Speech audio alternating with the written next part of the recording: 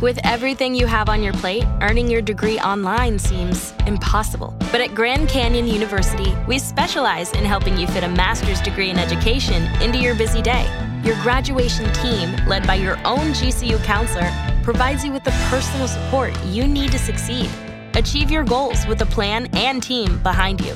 Find your purpose at Grand Canyon University.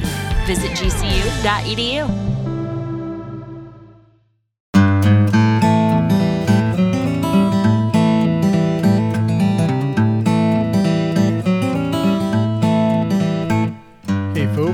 Thanks for stopping by here and joining me in my podcast, Raising Daughters. Dr. Tim Jordan here. I'm a developmental and behavioral pediatrician who works with girls, counsels them, ages grade school through college. I run retreats and summer camps, and I travel a lot and give talks. I do a lot of writing, and one of the things I've been hearing a lot lately is about how people are not hearing each other. That listening has become an art that I think we're not very good at. And I'm not just talking about parents, I'm talking about kids with each other. I'm talking about leaders, I'm talking about countries. This world needs a big dose of listening. So I thought I would give you some fun stories today and maybe give you some ideas about how you can make sure your kids are learning the skills to be good listeners. I heard a story one time about a man from a very small town. He was a farmer. And he went to his attorney's office. And the attorney said, "May I help you, sir?" And he said, "Well, sir, I want to get one of those divorces." And the attorney said, "Well, do you have any grounds?" And the farmer said, "Oh, yeah, I got about 140 acres. And the attorney said, "No, you don't understand. Do you have a case?"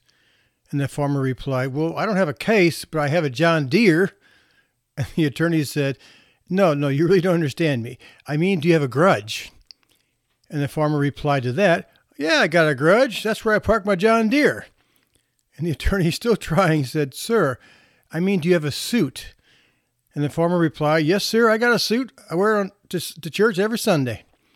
Well, the exasperated and frustrated attorney said, "Well, sir, does your wife beat you or up or anything? Does she beat you up or anything like that?" And the farmer replied, "Oh, no, sir. We both get up about the same time, about 4:30 every morning." Finally, the attorney said, "Okay, let me put it this way. Why do you want a divorce?" And the farmer said, "Well, I can never have a meaningful conversation with her." And so it goes, I think, for couples, for kids, for friends, for countries, for politicians. We're just not listening to each other and we're misunderstanding each other. I gave a talk the other night to a group of women leaders. And so I was talking about the different kinds of leadership qualities I think are important. I read a study a couple years ago from Plan International. It was, I think, a 2019 study of more than 10,000 young girls and women from 70 countries. And one of the things they asked these women and girls was whether or not they wanted to be a leader. And 76% of the girls globally said they aspired to be a leader in their country, in their career, and in their community. Even though I think we don't do a lot to help girls be prepared to be leaders. It was also interesting when they asked these girls what were the most important qualities of leadership, they mentioned at the top of their list things like striving for social and gender justice, making decisions collectively, and leading in a way that empowers others. I sure wish more of our leaders around the world led that way. I've mentioned it before, I think, in previous podcasts about a book I read years ago called The Athena Doctrine. And the authors surveyed 64,000 citizens in 13 nations, people across age, gender, and culture, and all those people believed that the feminine qualities of leadership correlated better and more strongly with making the world a better place. What they found across those 13 nations was most people in those countries ascribed different qualities for masculine and feminine qualities of leadership. Masculine qualities were things like control, ambition, competition, aggression, independence, being proud, brave, confident. And my vision for that kind of leadership is George Bush, the president, standing on top of that aircraft carrier in his fake military outfit saying, "Mission accomplished." That kind of masculine, powerful power quality of leadership. Feminine qualities of leadership are a little bit different all over the world. People around the world said feminine qualities of leadership are things like handling conflicts with reason instead of ideology, being compassionate, valuing connectiveness and vulnerability, valuing collaboration and cooperation, and being flexible, being a good listener, building consensus, being socially responsible, and being intuitive. Let me give you an example that I found in that book, Athena Doctrine. There's a woman, Brigadier General Rachel Weissel, who is in the Israeli army. And they were having problems, as they have for a long time, at the Palestinian-Israeli border. And skirmishes, hostility, fighting, shootings, whatever.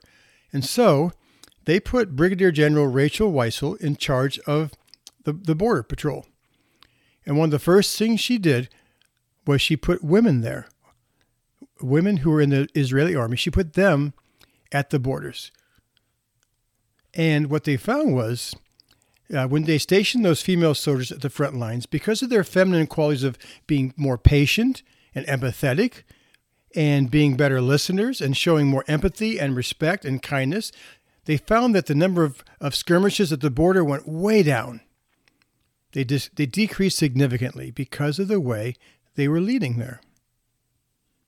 I remember I read a quote several years ago from Nikki Haley, who was the governor of South Carolina. I thought she made a good point. Forget about the politics of who she is or whatever if you don't like her. But something she said I think was really wise. She said, some people think that you have to be the loudest voice in the room to make a difference. And that's just not true. Often the best thing we can do is turn down the volume, and the sound is quieter. You can actually hear what the other person is saying, and that can make a world of difference. I could not agree with Nikki Haley any less or any more than that. I found some studies that said that listening predicts leadership potential more than a lot of other things. How well and how frequently you listen to others is a better predictor of your leadership potential than your actual intelligence or your personality.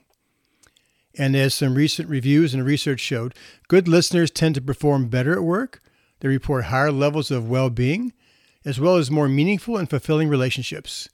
People tend to trust them more, and they tend to be seen as more curious, empathetic, and emotionally intelligent. So those are good reasons, I hope, to motivate you to make sure you're teaching your kids some good listening skills and modeling them. Our camps this summer are 31 years old. Our weekend retreats this year were 32 years old. And we've been spending time at our retreats and camps, and also in our Strong Girls, Strong World School program, teaching kids good conflict resolution skills. And most of good conflict resolution skills are about listening. We teach kids how to mirror. Mirror is just when someone gives you some information about something, it's about you putting aside your thoughts and your feelings for a moment, getting in their shoes and trying to see it from their point of view. And mirroring sounds kind of like, so what I heard you say is A, B, and C. Did I get that right? Let me give you a couple of examples. I remember several years ago, we were working with a classroom of girls, and we taught them, we were giving them an outline for some words to use in resolving conflicts directly and peacefully. Then we asked for a volunteer, which is what we always do. And one girl raised her hand, and she invited one of her friends. She said, would you mind if we handle something? And her friend said, okay. They came to the middle of the circle in the classroom. And this first girl, I'll call her Lauren, she was upset with Rachel, her friend, when she shared that, when she had shared with Rachel that her brother was coming home from college for the weekend. And she felt like her friend Rachel kind of brushed it off. She was like, okay, whatever. And so Rachel mirrored that back. And then Lauren said it was important to her because she really missed her brother. And then Rachel said the reason she felt like she brushed it off was because how hard it was to hear, because her brother was looking at colleges for next year. And then this little Rachel girl started to cry because she was already worried about missing him. And so when her friend Lauren, brought it up, it caused her to think about that. It caused the feelings to come up. And that's why she kind of dismissed it. It wasn't about Lauren. It was about not wanting to feel her feelings and be vulnerable. And so Lauren talking about that made her not want to feel it. So they both committed to being more sensitive to each other, and to ask, like Rachel's permission before she shares about her brother. Rachel committed to tell Lauren when she was ready to talk about it. But that's a great example of how a lot of the conflicts I see in girls, a lot of the drama I see in girls in schools and in retreats and camps, etc., is from misunderstandings. We were working with some sixth grade girls last year, and we were doing the conflict resolution skills, and so we asked again for volunteers. And one girl, Olivia, she said she felt hurt when her friend Lucy laughed when Olivia got vulnerable with her one time. She said she had told her friend that she had seasonal depression. And she said, the reason I'm telling you this is because I feel like sometimes I come to school, I'm kind of down or maybe a little bit crabby. I feel like people think I'm mad at them or something. I just want you to know it's not about you. It's about, I just have this seasonal depression thing going on. And when she told her friend that, her friend kind of laughed and said, well, I have a lot worse than you do. And she felt dismissed. And when we asked the first girl, Olivia, why why she was so vulnerable to hearing that, why she felt like it hurt so badly to her, she explained to her friend Lucy how hard it had been for her to make friends over the years. And she had found that Lucy and her group this year meant a lot to her. And so it took a lot for her to get vulnerable. She said, I was taking a risk to be that vulnerable with you. And so when you kind of just brushed it off like that, it really hurt my feelings. And then her friend Lucy got teary-eyed because she said it wasn't her intention to hurt her, and she was really sorry she took it that way. And then she started to cry a little bit. So they listened to each other. They ended up hugging. They made some commitments to each other, and then they went back into the circle. And they were friends again. And Olivia had been avoiding Lucy for a while, and not really wanting to talk to her because of that misunderstanding. All of our kids need to learn skills like that, especially our girls, because they don't like to directly approach people when they have a conflict. They're so afraid of people being mad at them. They're so afraid of their friend being mad. They may lose a friend. They may lose a friend and a whole group. So they just kind of brush it off like, I guess it's no big deal, whatever. And they kind of half smile and they walk away. But those feelings are still there. I found with working with girls for all these years, those feelings start to fester, and that's what ends up creeping up and leaking out as eye rolling and drama. So I want girls to learn how to mirror, to put themselves in other people's shoes, because when any of us do that, it helps us develop more understanding and more empathy. I remember one time, one of my favorite authors was Stephen Covey, who has passed away, but I read his book, The 7 Habits of Highly Effective People, and also his other book that was about leadership. And he always talked about win-win mentality. And there was an exercise he did, which I've done with kids and adults over the years, where you have someone, like a volunteer, come up, or I'll ask a kid to come forward with me in the middle of the circle. And so we get into an arm wrestling position. But I don't say we're arm wrestling. I just say, here, put your arm here, grab my hand, and then I say, every time I get your hand to touch the ground, I get an M&M. Every time you get my hand to touch the ground, I'm going to give you an M&M. And we're going to see who can win the most M&Ms in 30 seconds. Ready, set, go. And so they immediately, they want M&Ms, they want to beat me. And so they try really hard. And I resist for like 2 seconds, and then I let them win. My hand hits the table, and they go 1. And so we go, okay, do it again. Ready, set, go. And then I let them win.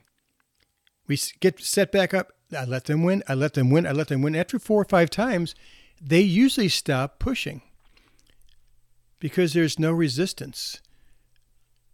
And I'll say, why did you stop? And they say, well, I don't know. It just wasn't that much fun anymore because you weren't competing. You weren't making me work harder. There was no competition there. So the metaphor is this.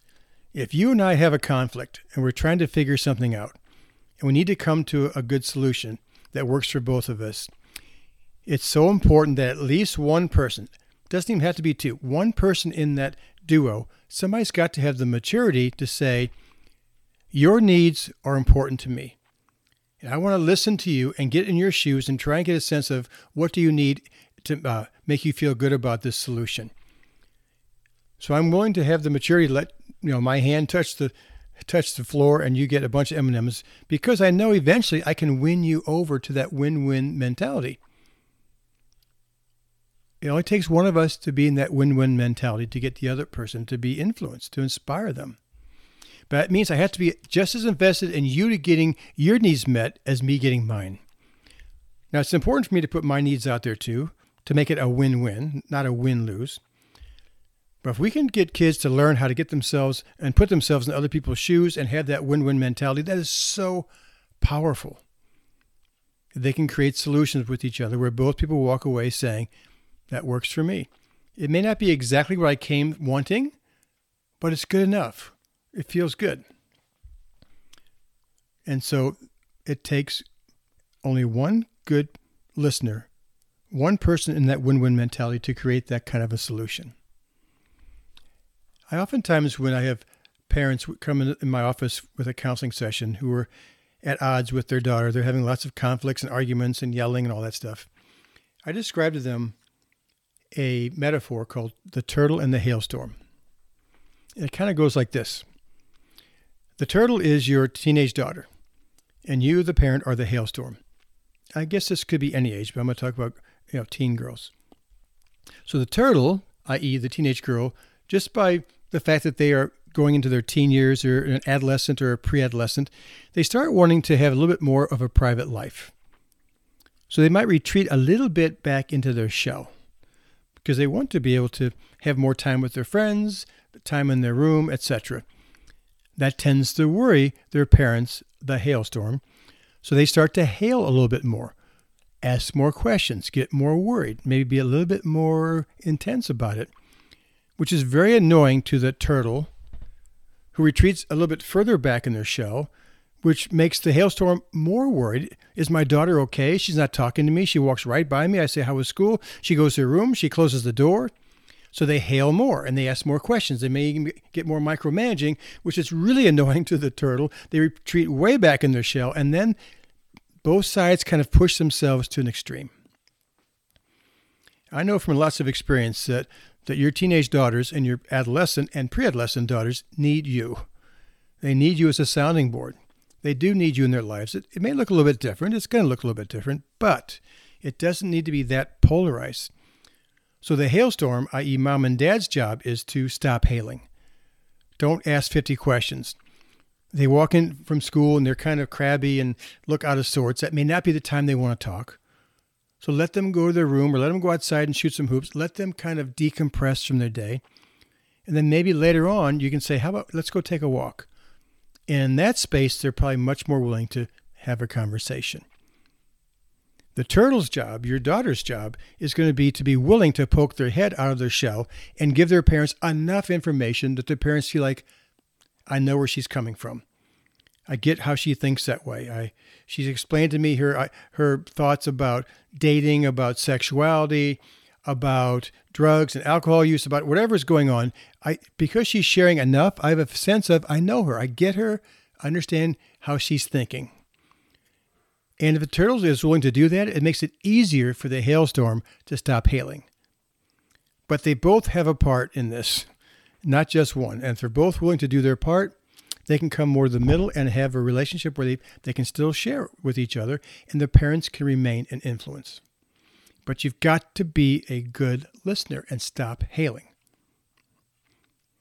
One of the things I've noticed that's causing people to not listen very well these days is because of all of our distractions.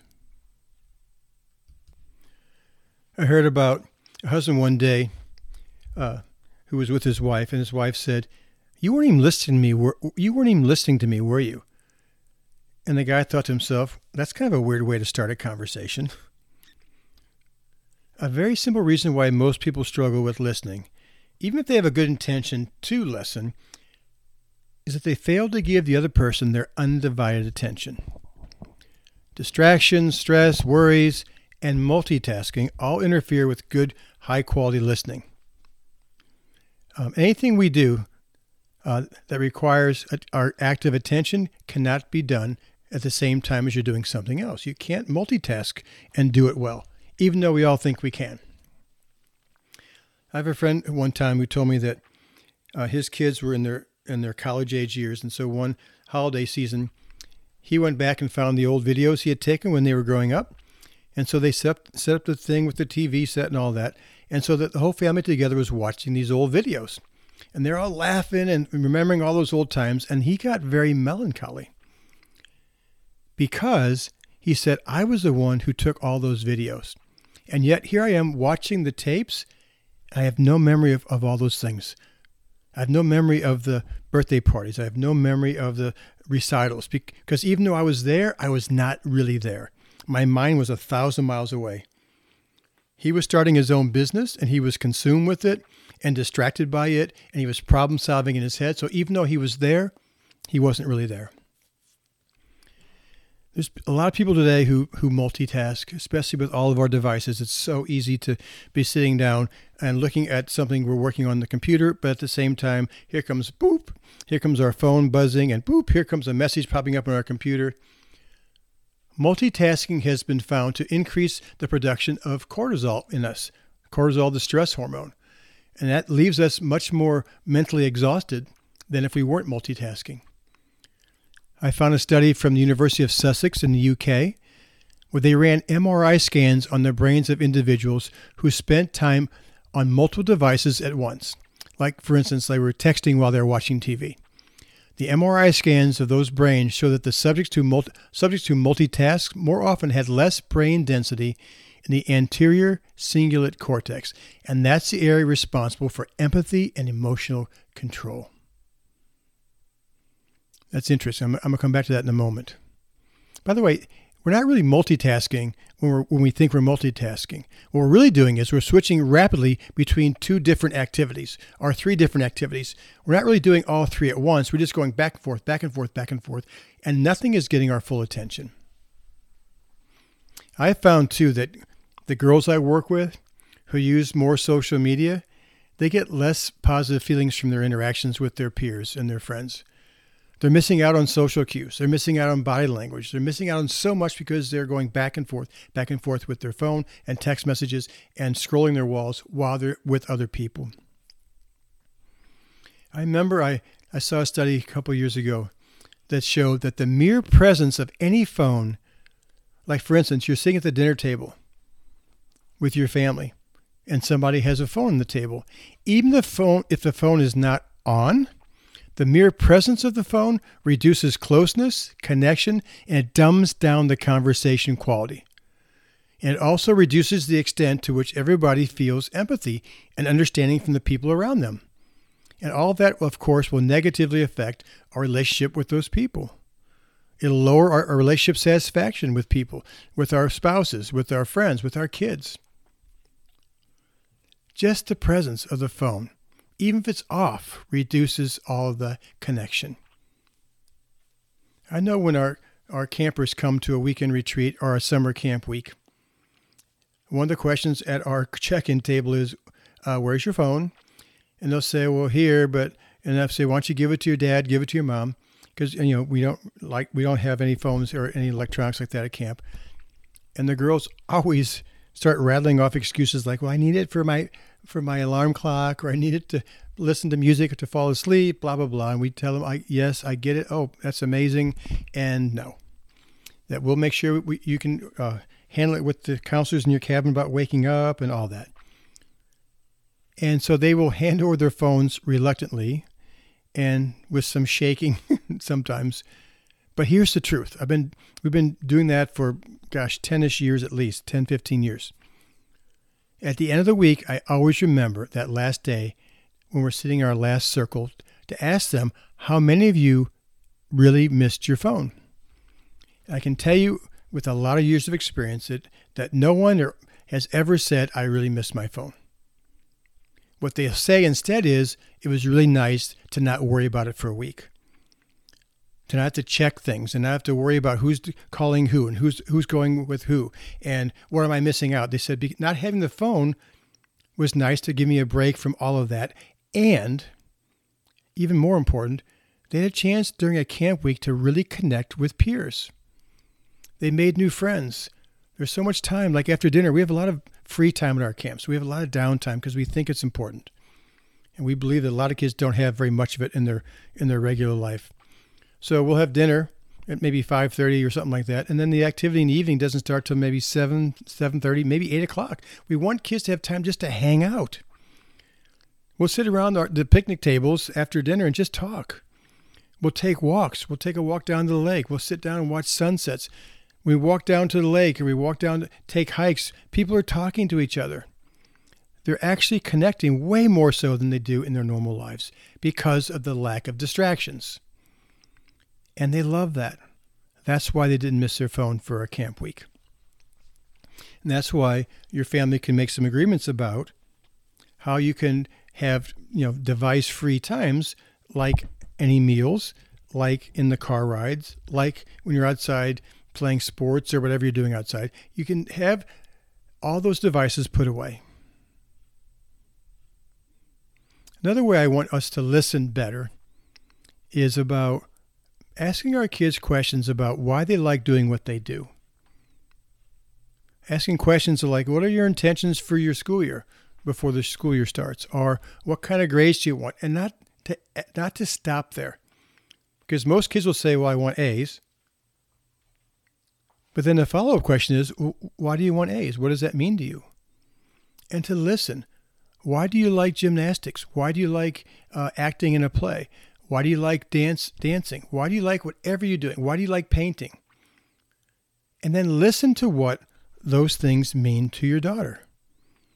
Because what they'll tell you is their internal, intrinsic reasons for liking what they like, for loving what they love, for being passionate about what they're passionate about. It's so important for them to be able to voice that, for you to hear it and mirror it back. Because they then internalize those good feelings, and then that's there for them to draw from when you're not always going to be there. Plus, you learn a lot about your kids. You ask them questions about why you're doing what you're doing. You get to hear what it really means to them. And it allows them to do those activities. It allows them to do what they want to do, not to please you, to not disappoint you, but because they love doing it for their own personal reasons. So important to hear that. I also believe when it comes to listening, that our girls also need to learn how to get quiet, enjoy their alone time, and have it regularly so they can go inward and listen to themselves. To try and access their intuition, their gut, their urges. A lot of times I'll have girls in my counseling practice and they're upset about something or they're crying, and I'll say, what's going on? What are you feeling? They're like, I don't know. And they'll tell me how often at home they'll start just feeling things. They'll get upset, they're crying, and they don't know why.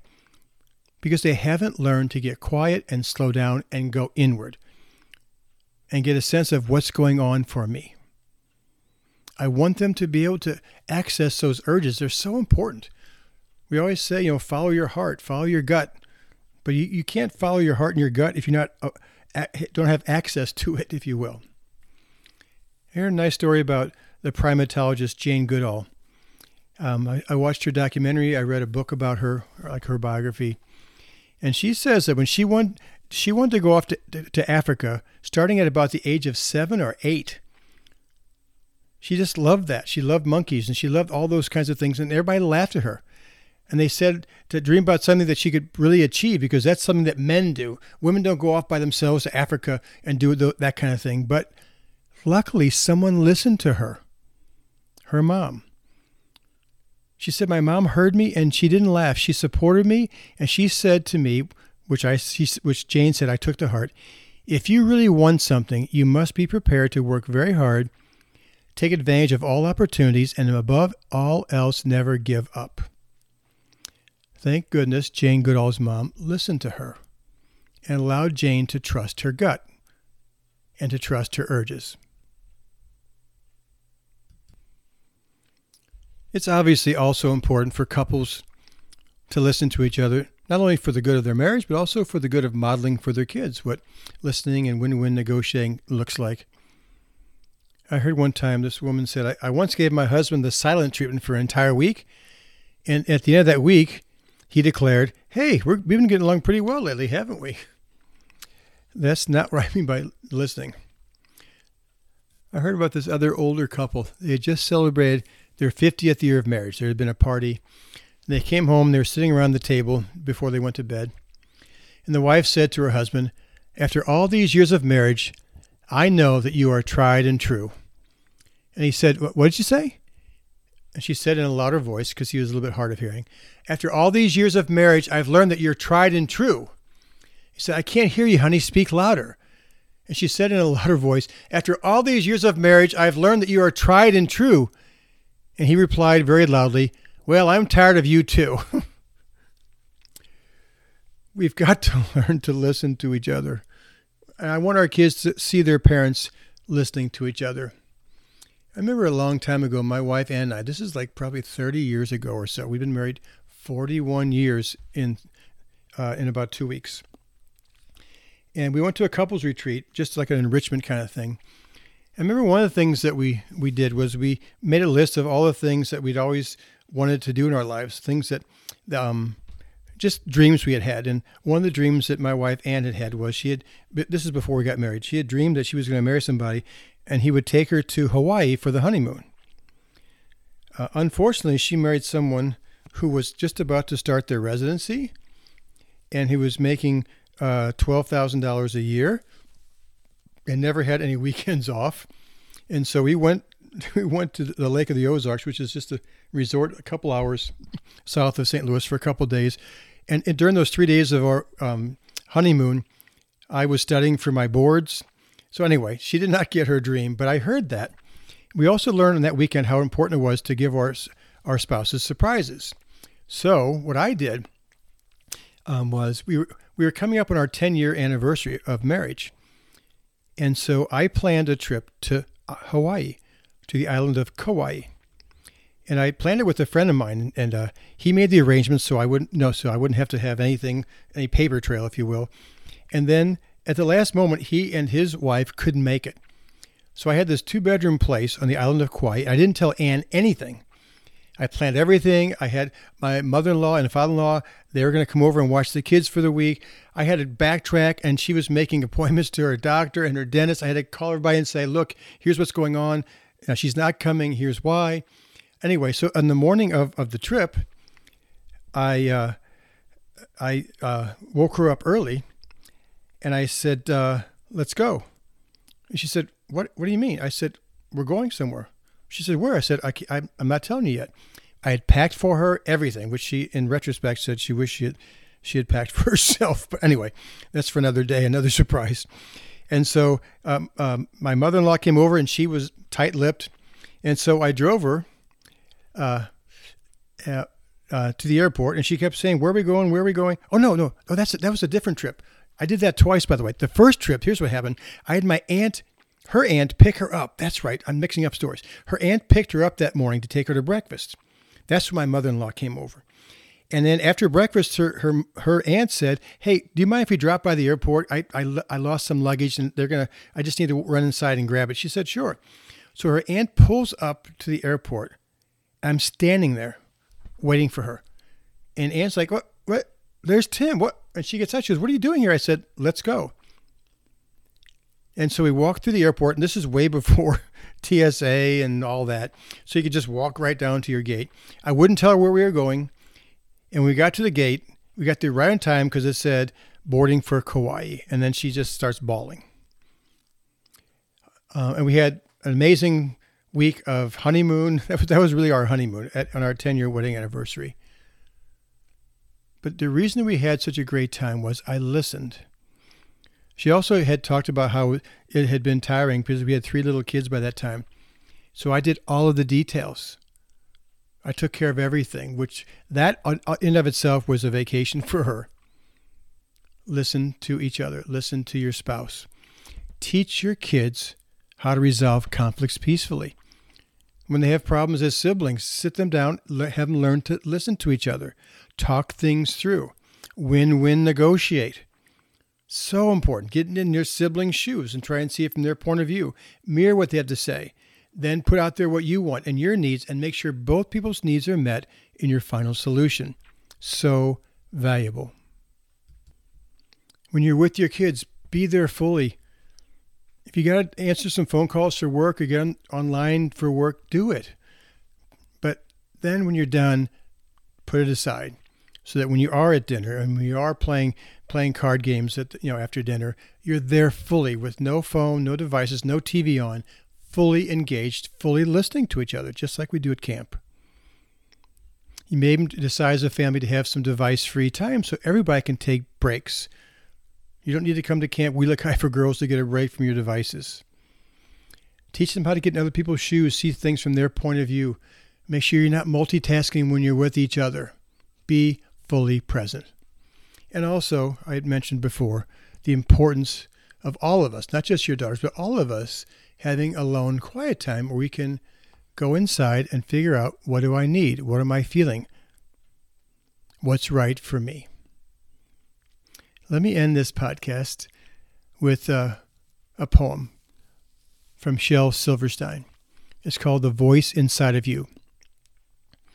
There is a voice inside of you that whispers all day long. I feel that this is right for me. I know that this is wrong. No teacher, preacher, parent, friend, or wise man can decide what's right for you. Just listen to the voice that speaks inside. Look for that poem and say that one to your kids or have them listen to this podcast. Thank you so much for listening in. I'm always appreciative when you pass these podcasts on to your friends to make sure that they can hear some of these suggestions and things as well.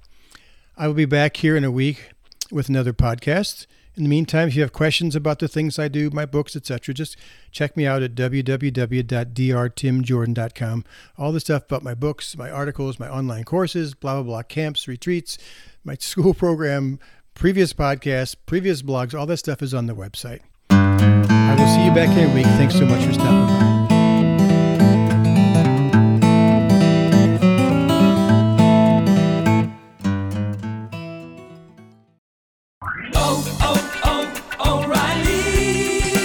You need parts? O'Reilly Auto Parts has parts. Need them fast? We've got fast. No matter what you need, we have thousands of professional parts people doing their part to make sure you have it. Product availability. Just one part that makes O'Reilly stand apart. The professional parts people. O'Reilly.